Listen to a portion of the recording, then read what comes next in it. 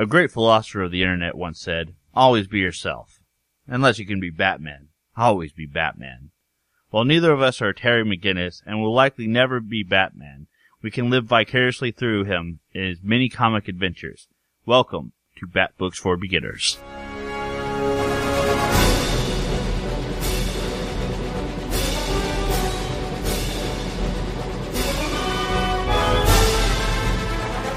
Welcome to Bat Books for Beginners. My name is John. My name is Dylan. And this is episode 138, where we're covering two shorter stories. We're covering Robin's Secrets Revealed and Birds of Prey, The Big Romance.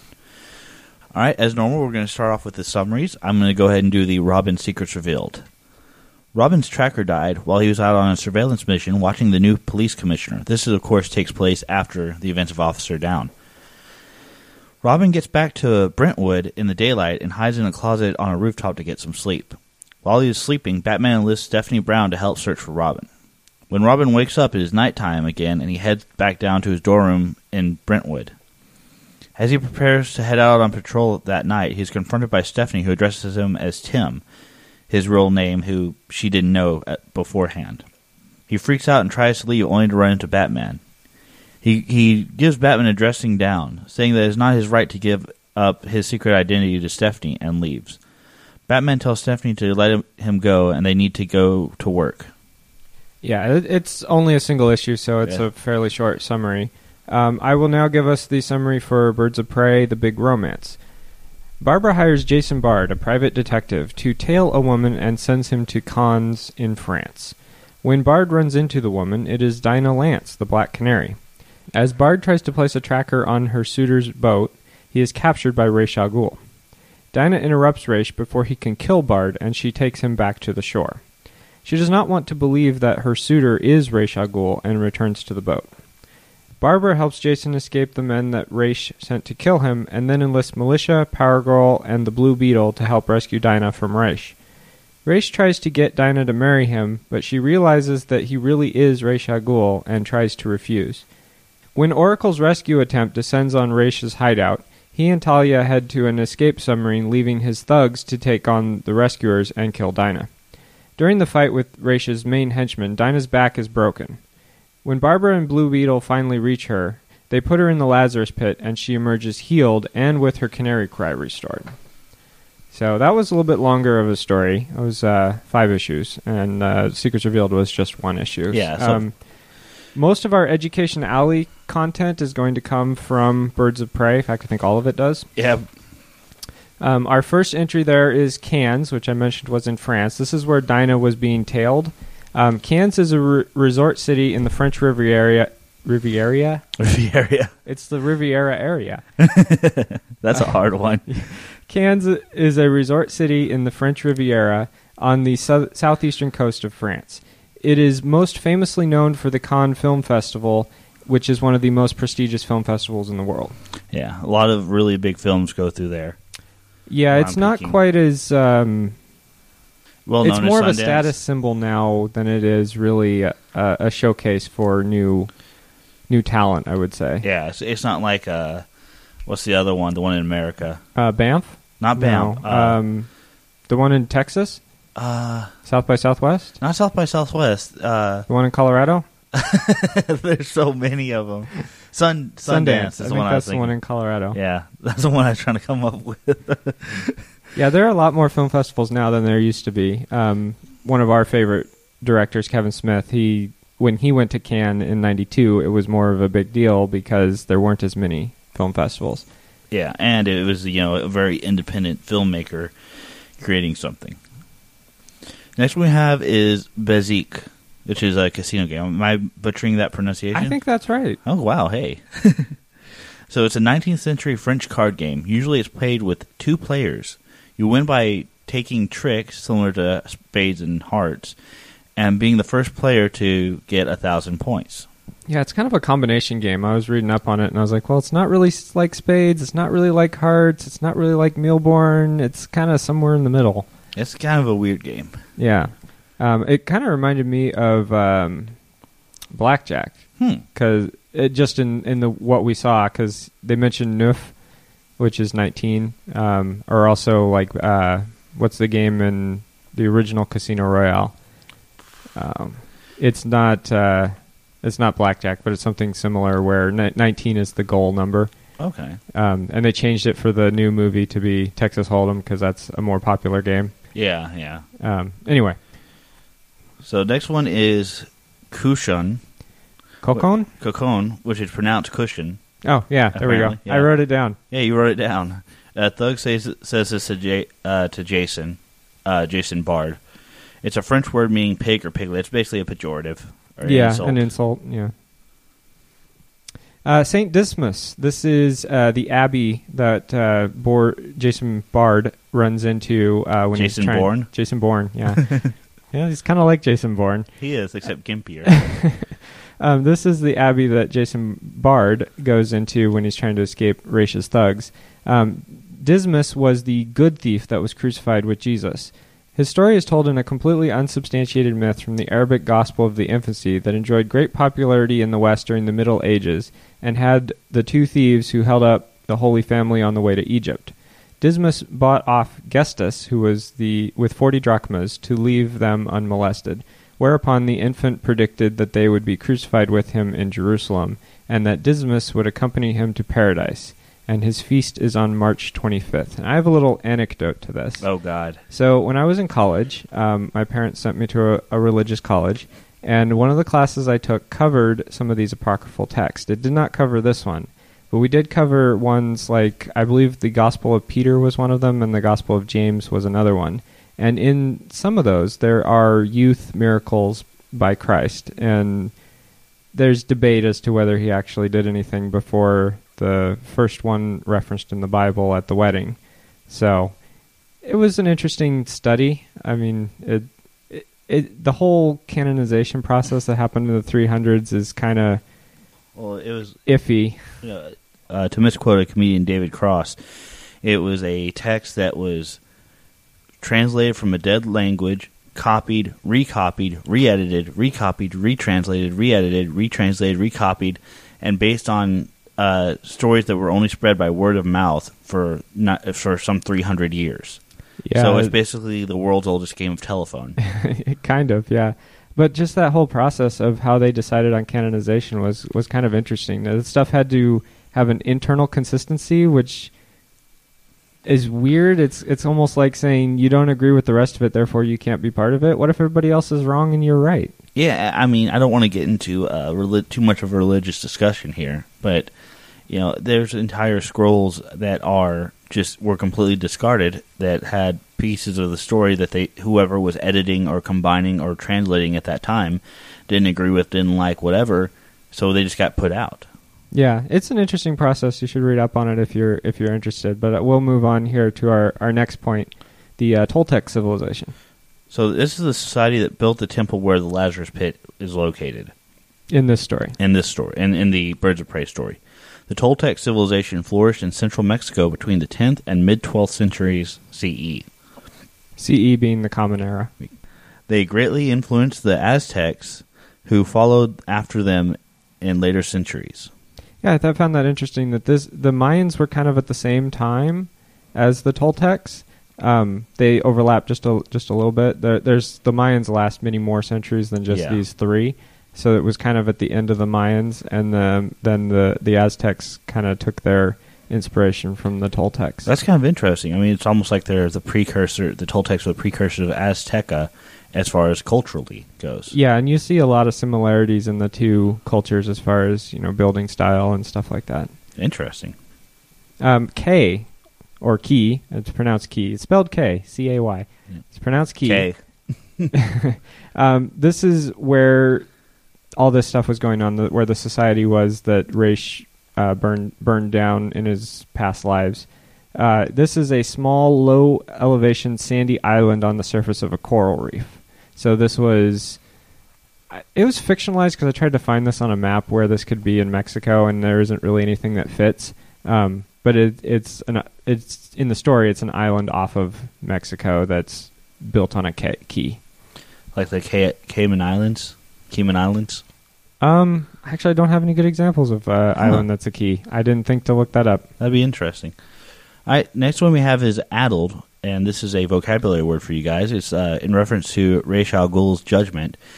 Addled means unable to think clearly or confused. I knew this one, and it's a really, really geeky reason. There's a old Sega Genesis game called Shining Force 2. Great old RPG game on, like I said, Sega Genesis.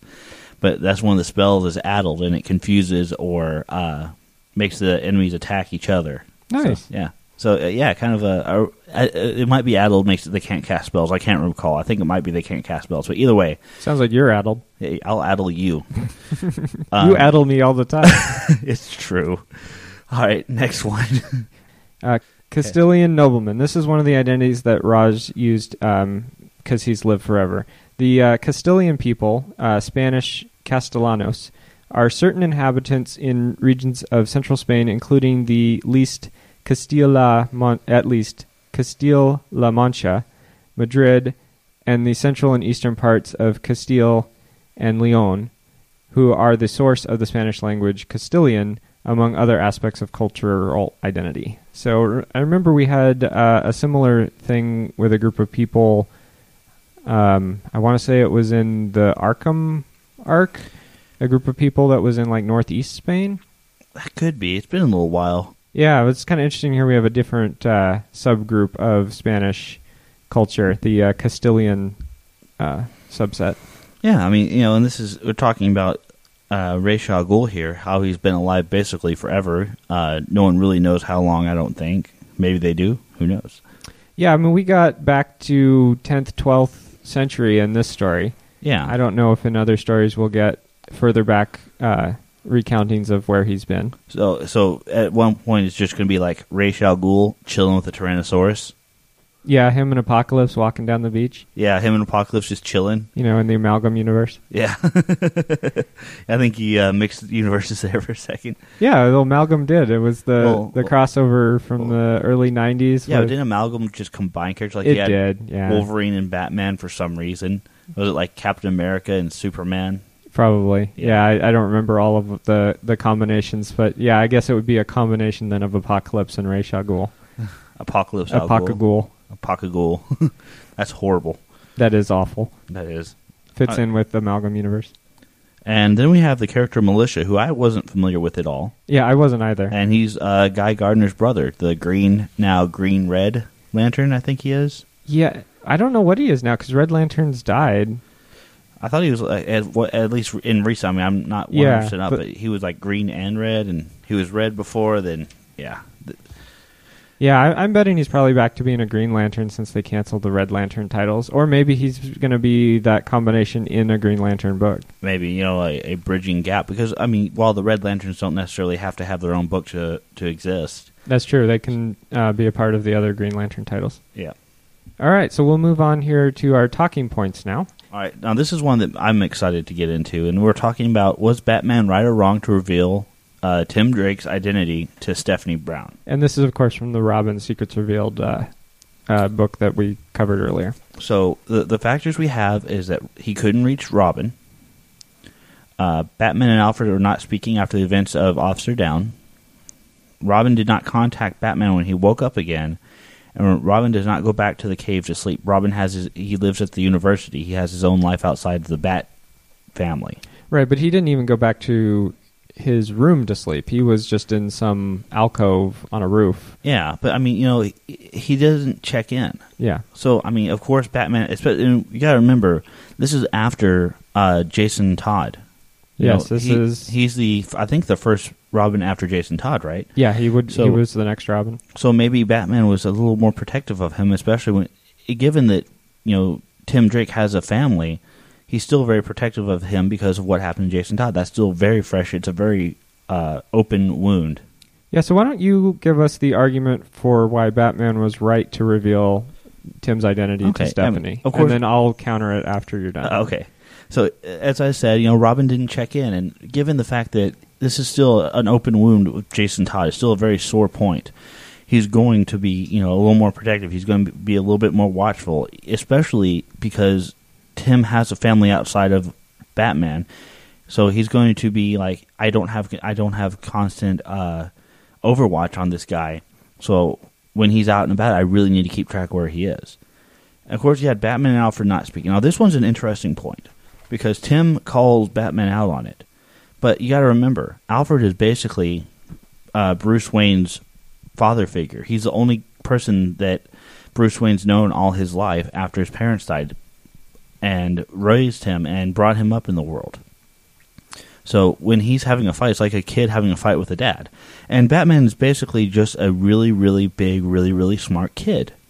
He dresses up in tights. He goes and he fights bad guys. He's never really grown up as far as that goes. So when his dad and him have a big blowout fight, they're not speaking. So he's basically, he's still in that kind of teenager rebellious, even though he's like in his 30s, I think, at this point.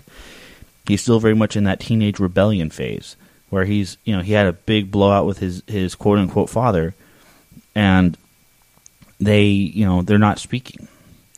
And of course, Robin not contacting Batman when he woke up again is, that goes back to the whole Robin being unreachable. Even after he was, quote-unquote, could be reached, or could have, reached out to Batman and let him know, hey, I just crapped out on this, in this roof, I'm okay, I'm alive. He doesn't do that.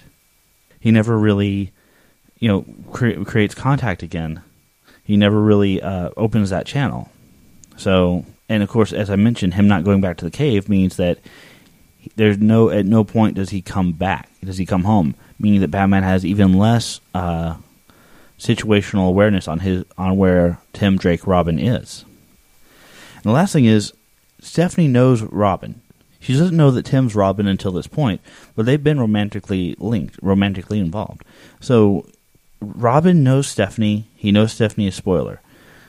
Tim was basically holding out a piece of his life from Stephanie. He was keeping her out, locking her out of that piece of his life, only letting her know the mask, the costume, the cover identity. And, this creates a story where those two can be romantically involved, and Stephanie even says as much, like, hey, now that I know who you are, we can actually be romantically linked. We can actually, pursue a relationship here, because there's nothing between us anymore. There's no walls. And I'm not constantly worrying or wondering who you are in your other life. So that's the arguments, at least in my opinion, for Batman. All right, well, let me argue the other side against Batman revealing to Stephanie Tim's identity. He knew Robin's last known location. We're given that at the very beginning of the story. He had sent Tim to go watch over the new police commissioner, and he knew where he was at the moment the tracker died. So he has a starting point to figure out where Tim is. So that's my first point. He also didn't appear to do much detective work. We're told, not shown, that he searched for Tim, but we don't know where he searched for Tim. And like I said, he knew his last location. He kind of should have been able to track Tim from there to a likely place that Tim would have gone. He could have reached out to Alfred. Yes, they're having a fight, but I think he knows that Alfred went to be Tim's butler at Brentwood. So he knows Alfred is in touch with Tim. He could have reached out to Alfred, but he didn't. He also trusted Robin to handle himself enough to put him out on patrol. Why didn't he trust him enough to find a way to contact Batman if he got in trouble, or he monitors the police scanners? If Robin got in big enough trouble, something should have come up on the police scanners. So the likelihood of him knowing if Robin ended up in trouble, even if the tracker failed and he had no form of communications, are pretty likely, I think. So I feel like he jumped the gun on this in a way. And if he waited a day to get Stephanie involved, then that would have given Robin time to come back to the cave, which we know he didn't. But assuming that he was doing the responsible thing, which was to come back to the cave, once he's finished his mission, instead of going back to and just being a kid that evening, like, he slept through the day. He kind of lost his Tim identity for that day, in my opinion. Like, that's the time he's Tim, is during the day, and then once it's night again, he becomes Robin again. He didn't continue on with being Robin. He went back to his apartment. He should have gone back to either contacted Batman and let him know what he found out surveilling the commissioner, and then continued doing his patrols in Brentwood, or gone back to the cave to do whatever he needed to do there. I don't know what their relationship is at this point, if he's operating primarily out of the cave or primarily out of Brentwood. It seems like he's operating primarily out of Brentwood, in which case then it's just a check-in. He doesn't go back to the cave all the time. So it seems like there's a lot of failings on Tim's part and a lot of failings on Batman's part. Agreed. And I fall on the against side. I don't know about you. For me, it's honestly split, and that's hard because Tim Drake is my favorite Robin. To touch on a few points you said, on the police scanner thing, let's say he gets captured by Two-Face, something that's happened a few times, that wouldn't necessarily be on the police scanners. I mean, yeah, there is that possibility. Yeah, and there's a few other things in there, but mostly, yeah. I think they're both, had failings in this, but I think the big question is, was Tim Drake justified in his outrage of Batman revealing his identity? I think so, because he felt like Batman wouldn't want him to reveal his identity. And I read this somewhere else outside of the story, so I'm pulling this from other sources.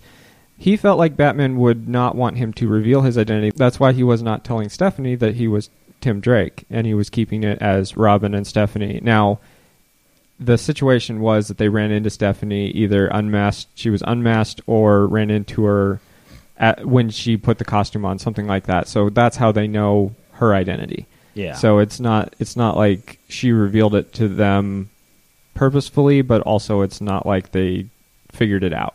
So it's still a asymmetrical power in the relationship there, though. It is, and that's, I feel like, a conversation that Tim and Batman should have had at some point about, this person's working closely with me. This person's working closely with me. Do we need to keep the identity a secret? Because I think Oracle knows everyone's identity. Oh, yeah. I mean, most people in the Bat family know who the other people in the Bat family are. Now, she wasn't in the Bat family at this point. And she doesn't know that Bruce Wayne is Batman. This is true. And that was the other argument that Tim was giving, was he keeps Batman's secret, so therefore Batman should keep his secret. Oh, yeah, definitely.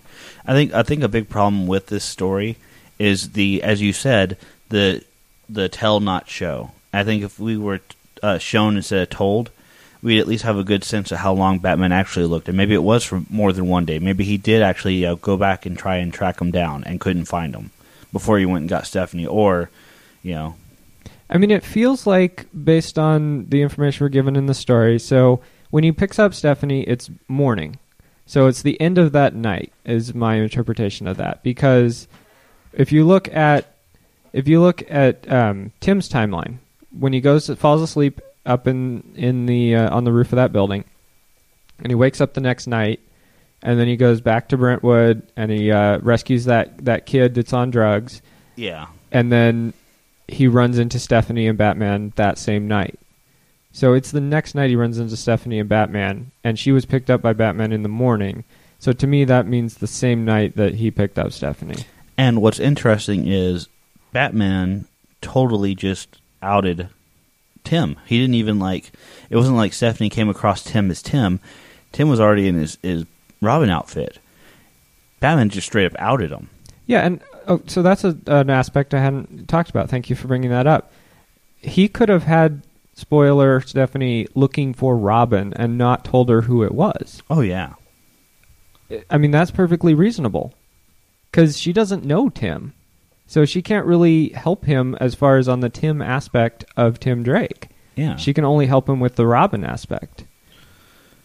So exactly, and that's kind of Batman could have just straight up not outed Robin. It's one of those things where it's just Batman being Batman, kind of really just not thinking of other people, and it's like, dude, come on, this is a guy who you trust, who you have trust you explicitly, and then you just straight up drop a dime on him. I mean, I think the key thing here is to put yourself in the other person's shoes. Oh, yeah. As Batman. Put yourself in Tim's shoes. Do you want Tim outing your identity because he can't find you? Exactly. And, of course, the answer is going to be no. But, Batman, for all of his detective prowess, which a big part of detective is putting yourself in someone else's shoes, he really doesn't have that much empathy.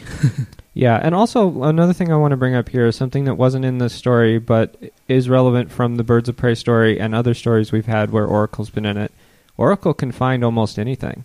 Oh, yeah, he could have reached out to Oracle. She could have probably found Tim, and she already knows his identity. So, or I believe she knows his identity. So that would have, to me, been a better way to go about this. Oh, definitely. And you know what? I don't know what's going on in, say, Birds of Prey in April. The story we covered started in July, so there's a few months time span there, at least in publication dates. So I don't know. It seems like it really didn't.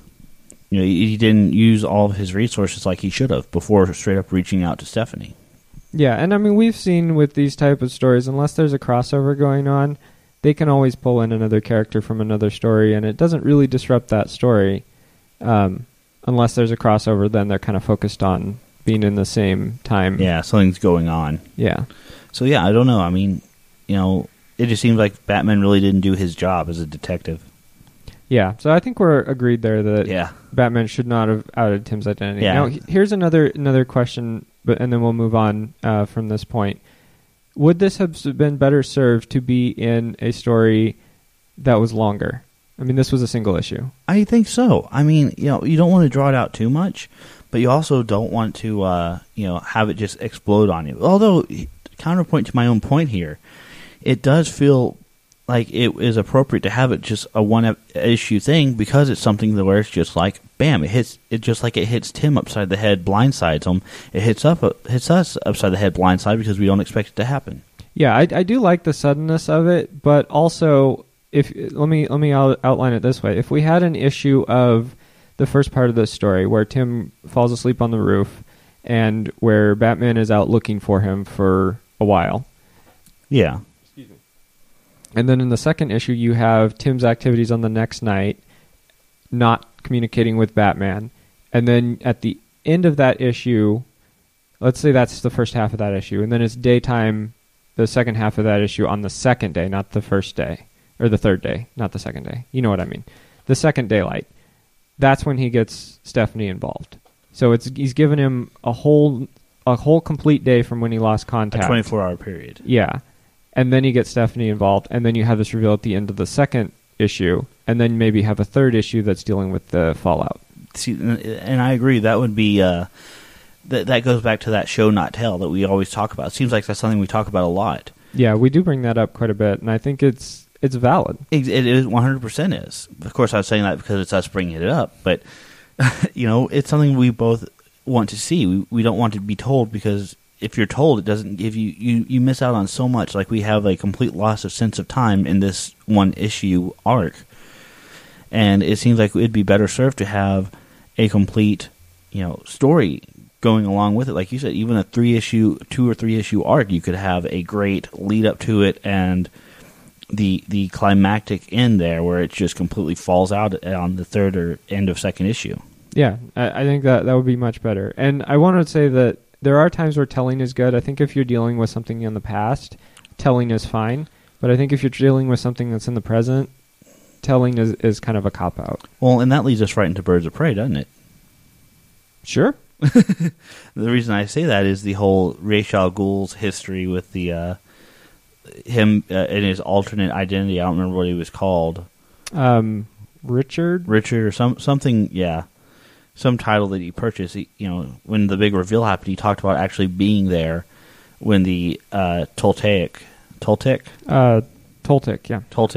culture was there, and then coming back. So we get a little bit of show and a little bit of tell. Yeah, and I think there's the right balance of that because you don't feel like you know all of Raish's history, but you feel like you get a good sense that he's been manipulating things in his Ra's al Ghul way for centuries. Exactly. So which also means he's kind of not very good at what he does. That's horrible and true. So let's go ahead and start with the bad points on that, though. And the first one we have is the story and So it starts off as a noir detective story with Jason Bard. Yeah, it's very noir. Noir. I love that. That first page is like 1940s detectives movie. Of all the detective agencies in all the cities, she had to walk into mine. Yeah, exactly. Oh my like describing the pretty woman coming needing help and all this stuff. Yeah, I love that. Oh, me too. I'm a big fan of the noir, so it's just so rad to see. It's something we both enjoy. But then it jumps over to a James Bond spy espionage type story, which is why we confuse him with Jason Bourne, because the names are so similar. They are, and and then it finishes with a superhero rescue story. So it's just completely disjointed. It feels like they couldn't decide what kind of story they wanted to tell, so they tried to tell 3 different types of story in one story. Yeah, and they just kind of drop Bard out after that James Bond portion. Like, he just disappears. He's not a part of the rest of it. Yeah, he's just kind of non-existent. He doesn't contribute in any way. I mean, there's a story reason for it, but it still just made it feel even more disjointed than it already was. Exactly. So yeah, that's definitely something we don't enjoy. If you're going to tell a story, tell a story. But don't get me wrong, this was still fun. I enjoyed reading it, but we're taking an analytical approach to these stories as well as just enjoying them. And when you put this story under scrutiny, it kind of falls apart. Exactly. The next one we have is Barbara Gordon's choice for tailing Dinah. Why did she choose Jason Bard? Because the only answer I have is because they have a history, and he's someone she thinks can do the job discreetly. Whereas Batman, he's not exactly great in tropical environments during the day. The sub point here is should she have reached out to another member of the Bat family? And I'm thinking, would she reach out to Huntress? God, no. Huntress would just murder. Would she reach out to Batman? No, Batman's not a good choice. Robin is subservient. Maybe Nightwing, but not really. I mean, the Nightwing we have now, if we jump out from this is 2001, if we go to 2015, the Nightwing we have now, Agent Grayson, would work. Oh, he'd work phenomenally. The Agent Grayson Dick would work for this. And maybe that was the wrong wording to put in there. Maybe it's not someone in the Bat family. She has a ton of other connections, as we saw with getting Militia and Power Girl and Blue Beetle involved. Yeah. She has a ton of other ways that she could go about this. And I think the reason Bard is not a good choice, not just because of the history between Barbara and Jason, which we're given quite a bit of in the story, but also the history between Jason and Dinah. Dinah can spot him. Oh yeah. She knows when you're trying to tail someone insuspiciously, incognito, you don't send someone they know. You do it. You send someone who they wouldn't recognize because you don't want them to be spotted. You don't want them to be made. Exactly. So, yeah, it was really a weird choice. I think it might have just been it was a character they wanted to use so he didn't, expire or that, I don't know. It just didn't seem like a good fit for the story. No, and I mean, Jason Bard's come up in a lot of Batman stories. So he's used in other avenues. This just didn't seem like the right spot to use him to me. I think he's great as a gumshoe, but if you try and put him in the James Bond role, it doesn't really work so good. And I think that maybe was part of what they were going for, was trying to James Bond him up. Was just trying to show how difficult this was to find the right person. Like, he fit one aspect of it great, but not the other aspect because he's also injured. He has that knee issue, I think it was. Yeah, so his kneecap is destroyed or something. Yeah, so he's not very mobile. So maybe they were trying to play off of that. Like, none of this has a perfect solution. Everything that in this story is kind of flawed. Dinah's choice in men, the rescue team with Militia, who has to be constantly told don't kill anybody. Yeah. Power Girl, who has this feud with Barbara in the rescue mission. Like, there's a lot of flaw in this story. So design, I don't know, maybe that's what they were going for. And then, when you put it like that, it definitely elevates the story a few points, makes it a little better because it is just everything being made, it's being MacGyvered basically. And also, is there any credence or any benefit to showing that Oracle is not perfect? I think so, honestly. I mean, you have, especially in the DC, you tend to have these idealized characters with very few flaws, and it's something that having a more flawed character in the forefront, because a lot of these lesser, quote unquote, lesser characters that aren't Batman, Superman, Flash, Wonder Woman, blah blah blah blah blah, are lesser known, and a lot of the ones who are really good characters just never come to the limelight. Constantine being a great example.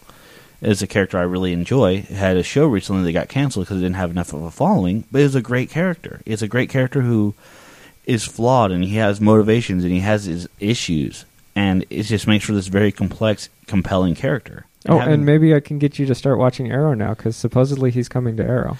Maybe. I mean, the whole problem is that I have so many shows to watch. I know, I've got the same problem. Exactly, and oh my god, there's so many good shows out there. And Arrow, I feel like I'm so far behind, but I will try and catch that episode, because the guy who they have playing, I know this is a non sequitur, but the guy who they have and had playing Constantine was the most right choice I could imagine. It's like on par with doing Ron Perlman as Hellboy. It is just that much on point as a casting. So I'll have to take your word on it, because I'm not a fan of Constantine, and I didn't watch the show. So. Yeah, you don't like magic, though. Yeah, we've documented that on this show. More than a few times. But yeah, I think having her as a flawed character in this aspect, this very MacGyver / A-Team kind of character and team that she assembles to rescue Dinah, is great. You know, when you look at it like that, it's like, okay, yeah, no, this makes a lot more sense, what they're going for. It definitely does add a little bit more realism, I would say, to the story. That comes across a little bit fun and fanciful. Yeah. It brings it back down to an earthy tone. But not in that real dark and gritty tone we're kind of getting, or we have been getting in the past few years from DC. They're starting to come out of it. Yeah, I mean, and this is back in 2001, so it's kind of in that era where the fun and fanciful was still flying. Yeah, that's what I'm saying. Like, it fit this era very well, and it added a little bit of realism, and I think just maybe the right amount, where I feel like they've gone a little overboard as of recently. So I gotta say, this takes it from a bad point to kind of a good point. So let's move on to our next bad point before we make any more good points. The reconciliation between Dinah and Barbara. Yeah, this one bothered me a lot. Same here. So, so Dinah is justifiably angry with Barbara that she sent someone to spy on her. Someone she didn't trust Barbara. Regardless of Barbara being right, Dinah was still, a grown woman, is still a grown woman who needs to make her own mistake and have her own life. And Barbara is very much a control freak. And I think, I didn't read the Power Girl story, but I think we're getting kind of the same vibe from the interactions in this story with Power Girl and Oracle, in that Power Girl's like, I'm running this show, you're not running it. That she did the same kind of thing to Power Girl, and Power Girl and her irrevocably split. Yeah, the huge falling out. Or at least at this point, irrevocably split. And I'm not familiar with the story either. Can we talk just for a second how horrible Power Girl's outfit is? Oh, this was so much better than the circle. I mean, given it's much better than the boob window, but still pretty ugly. Yeah, it was ugly, and it took me a minute to realize that was Power Girl. Same here. I mean, it's almost like a cross between Power Girl's outfit and Wonder Woman's outfit. Yeah, it is not a good. I mean, once again, 1,000 times better than boob window, but still uglier in sin. Yeah, I agree with you. So when Dinah gets injured, Barbara dumps her in the Lazarus pit instead of dumping herself to heal her, inability to walk. Yeah, she makes which I think is a good character point on her part. Yes. She sacrifices her own ability to walk and potentially be Batgirl again in favor of saving a teammate who likely was going to die. So maybe it's not as much of a praise Barbara for not being selfish, and the fact that Dinah looked like she was about to die. And true, but there's also, does that count as an apology? No, that is not an apology. Exactly. And some might argue that Barbara could have also used the pit, because each pit is good for one use per person. I was reading up on the Lazarus pit. But then Blue Beetle has to get two of them that are gone mad, a little bit insane, out. And I think that's why they chose not to have her use it as well. Yeah, I mean, just for those who aren't super familiar, which I'm not as familiar, but if you use the Lazarus pit, or if a character uses the Lazarus pit, they're healed completely, which in the case of Dinah, healed her infertility, healed her broken canary scream, and healed her from almost dying. But when you come out of the Lazarus pit, you're mad, you're insane, you're jealous, you're angry, all those negative emotions. So when Dinah comes out, she's using that canary scream. She's just wrecking everything. Yeah, I didn't get that it had anything to really do with emotions in this depiction. I understand what you're saying in other depictions. That's the way it has been. In this depiction, it just seemed like she was out of control. It just seemed like Cyclops without his visor to go Marvel. Like with his eyes open without his visor, can't do anything about it. It's just going to happen. It's just going. Yeah. I thought that Dinah had some dialogue after she came out of the pit. She has some, but not at this moment. I think I don't remember any dialogue between when she came out of the pit, when she got knocked out. I think that all the dialogue happened after that when she came to again. I could be wrong, though. And I'm trying to remember, and you know how bad my memory is. Yeah, and I'm sorry I don't have that information at the tip of my brain either. No sweat. But yeah, so...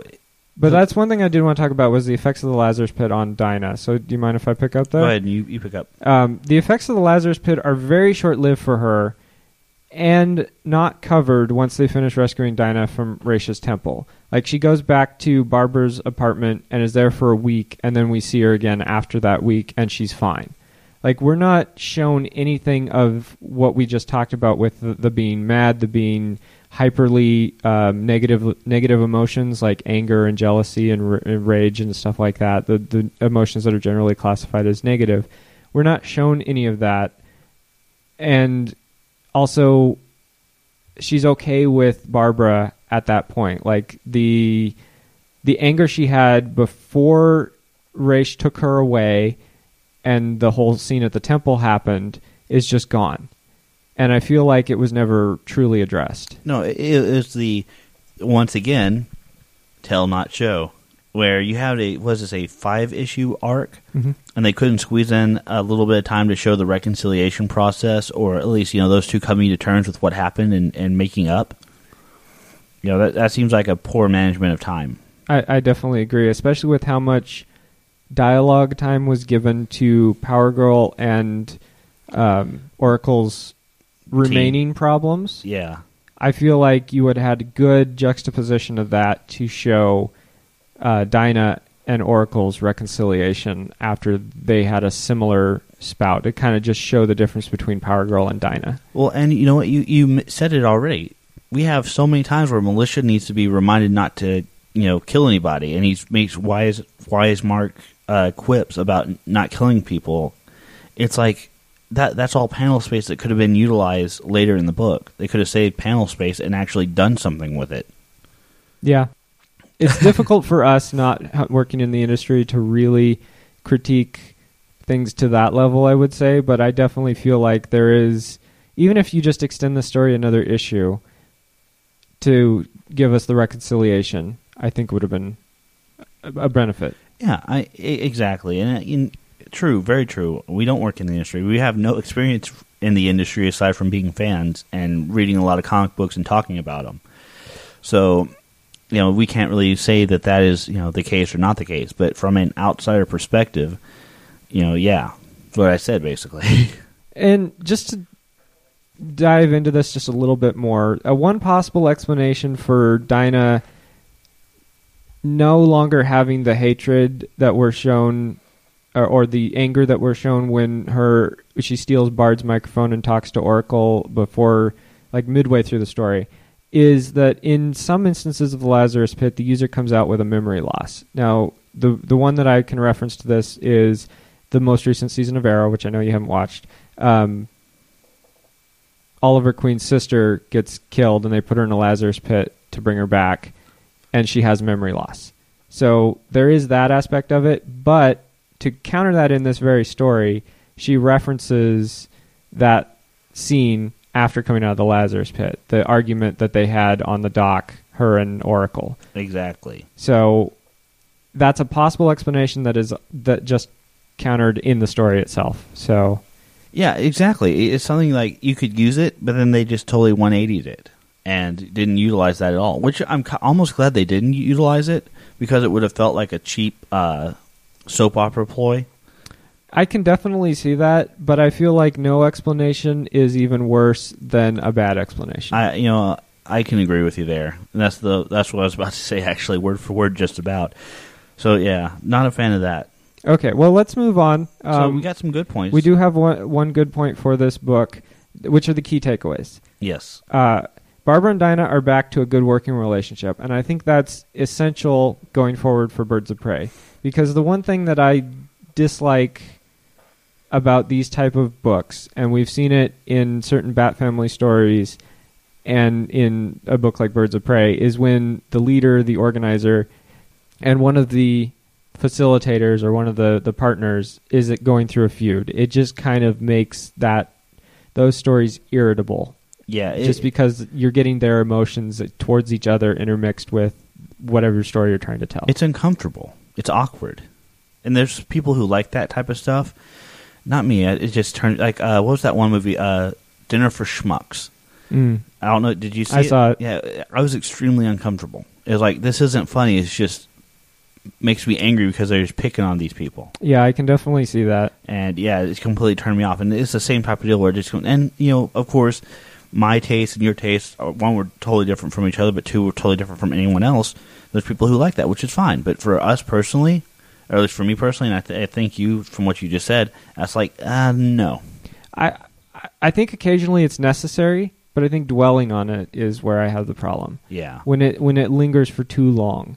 And I can't really say what is and what is not too long. I think it's situation dependent. Because there's a number of times where I feel like something has happened between two characters, and within an issue or two it's back to normal. It's like, well, that has no gravitas. Yeah. That event has no meaning because you're back to status quo so quickly. But then there's other times where something has lingered for like a year or so, and it's just like, can we please move on? We got that it's important. We understand it's time to do the story where they get back together and get back on the same page. Well, but there's also times, once again, go back to Marvel, where it actually is really good, like Cyclops and Wolverine relationship, and the contention there has always been there, and it still feels appropriate. It doesn't feel drawn out. It doesn't feel produced or overdone. It just feels appropriate to have that relationship constantly there.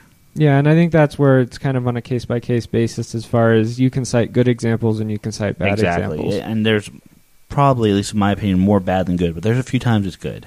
Yeah, and like you said, it's somewhat a matter of taste as far as the particular stories you like. I mean, we mentioned I don't particularly care for magic in my Batman stories. Yeah, you don't like magic in general.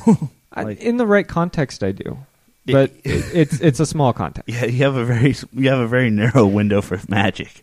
The other one we have is the Black Canary's Scream being back, and possibly she's no longer infertile.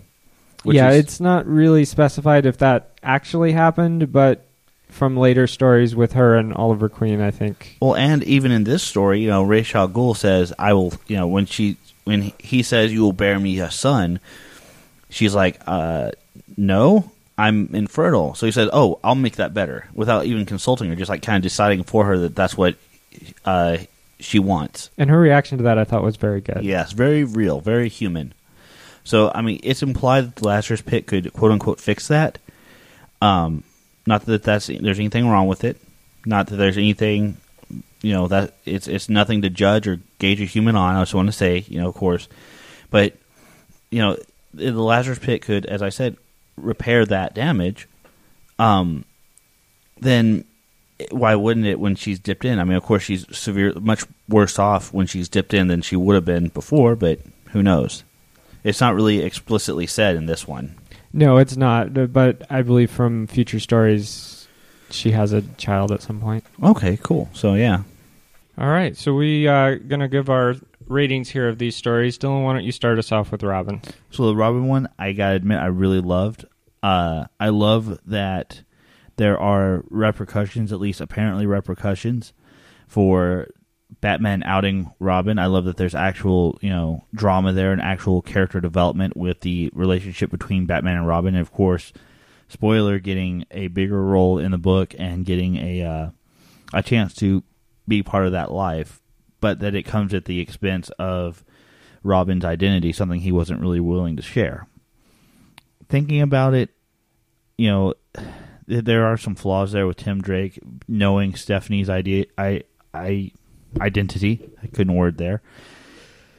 But, not being willing to share that he was Tim Drake. So, I don't know, it just seems kind of lopsided and weird. But, I really enjoyed this story being a one issue. I wish they could have done more, as we talked about. So, I got to give it a 3.5 out of 5 just because it did have the flaws that we mentioned and that we talked about. John?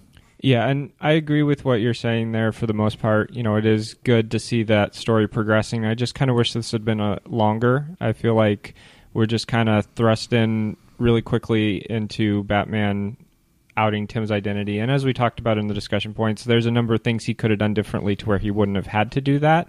And so I feel like this is a very average story. Despite how it moves the character along, I feel like it's only a 2.5 out of 5. So our overall rating for that would be a 3 out of 5. 3 batarangs out of 5. 3 batarangs out of 5. And now we'll move on to Birds of Prey here. I'll start on this one. All right. I like that this was kind of a Bond-style action story, and I felt like they did that pretty well. There's a lot of stuff here, and some things just get dropped, like Bard's, it was Jason Bard's interaction in the story. He's there for like half the story, and then he's just dropped out of the story. So I can't rate it really highly, but I feel like it was an above average story, so I'm going to give it a 3 out of 5. So yeah, I thought it was a below average story. It was, it couldn't figure out what it wanted to be, and in its indecision, it created the issue of it felt disjointed to me. It felt like the connecting strands were barely there. I have to give it a 2.5 out of 5. All right, so our collective rating on that is a 2.5 out of 5 batarangs for Birds of Prey: The Big Romance. That's all we had there. If you want to share your thoughts with us, of course, please leave us comments on this page, the episode page on thebatmanuniverse.net. And if you like our style, you like what we do, you'd like to hear us talk, you should check out our other comic book story arc comic podcast, Arc Reactions Podcast, at arcreactionspodcast.blogspot.com. Yeah, and be sure to check out everything else that's offered at thebatmanuniverse.net. You have comics reviews, you have TV reviews. They're reviewing Gotham episode by episode. They have more podcasts than just this, which you should definitely check out. And they have news, all things, basically, if it's Batman, they have it. Yeah, and they're always trying to add more stuff, so it's a great portal for Batman fans. All right, guys, so that leads us to the credits. So Robin 87, Secret Reveal, was April 2001, written by Chuck Dixon. Art by Pete Woods. And the editors were the assistant editor, Frank Barrios, and Matt Idelson. Birds of Prey, issues 31 through 35, July to November 2001. The writer is Chuck Dixon. Art was Michael McDonnell on 31 through 32. Butch Gucci, 33 through 34, and William Rosado on 35. The editors, Nachi Castro, assistant editor on 31, Michael Wright, the assistant on 32 to 35, and Matt Idelson was the main editor. Thank you guys for listening.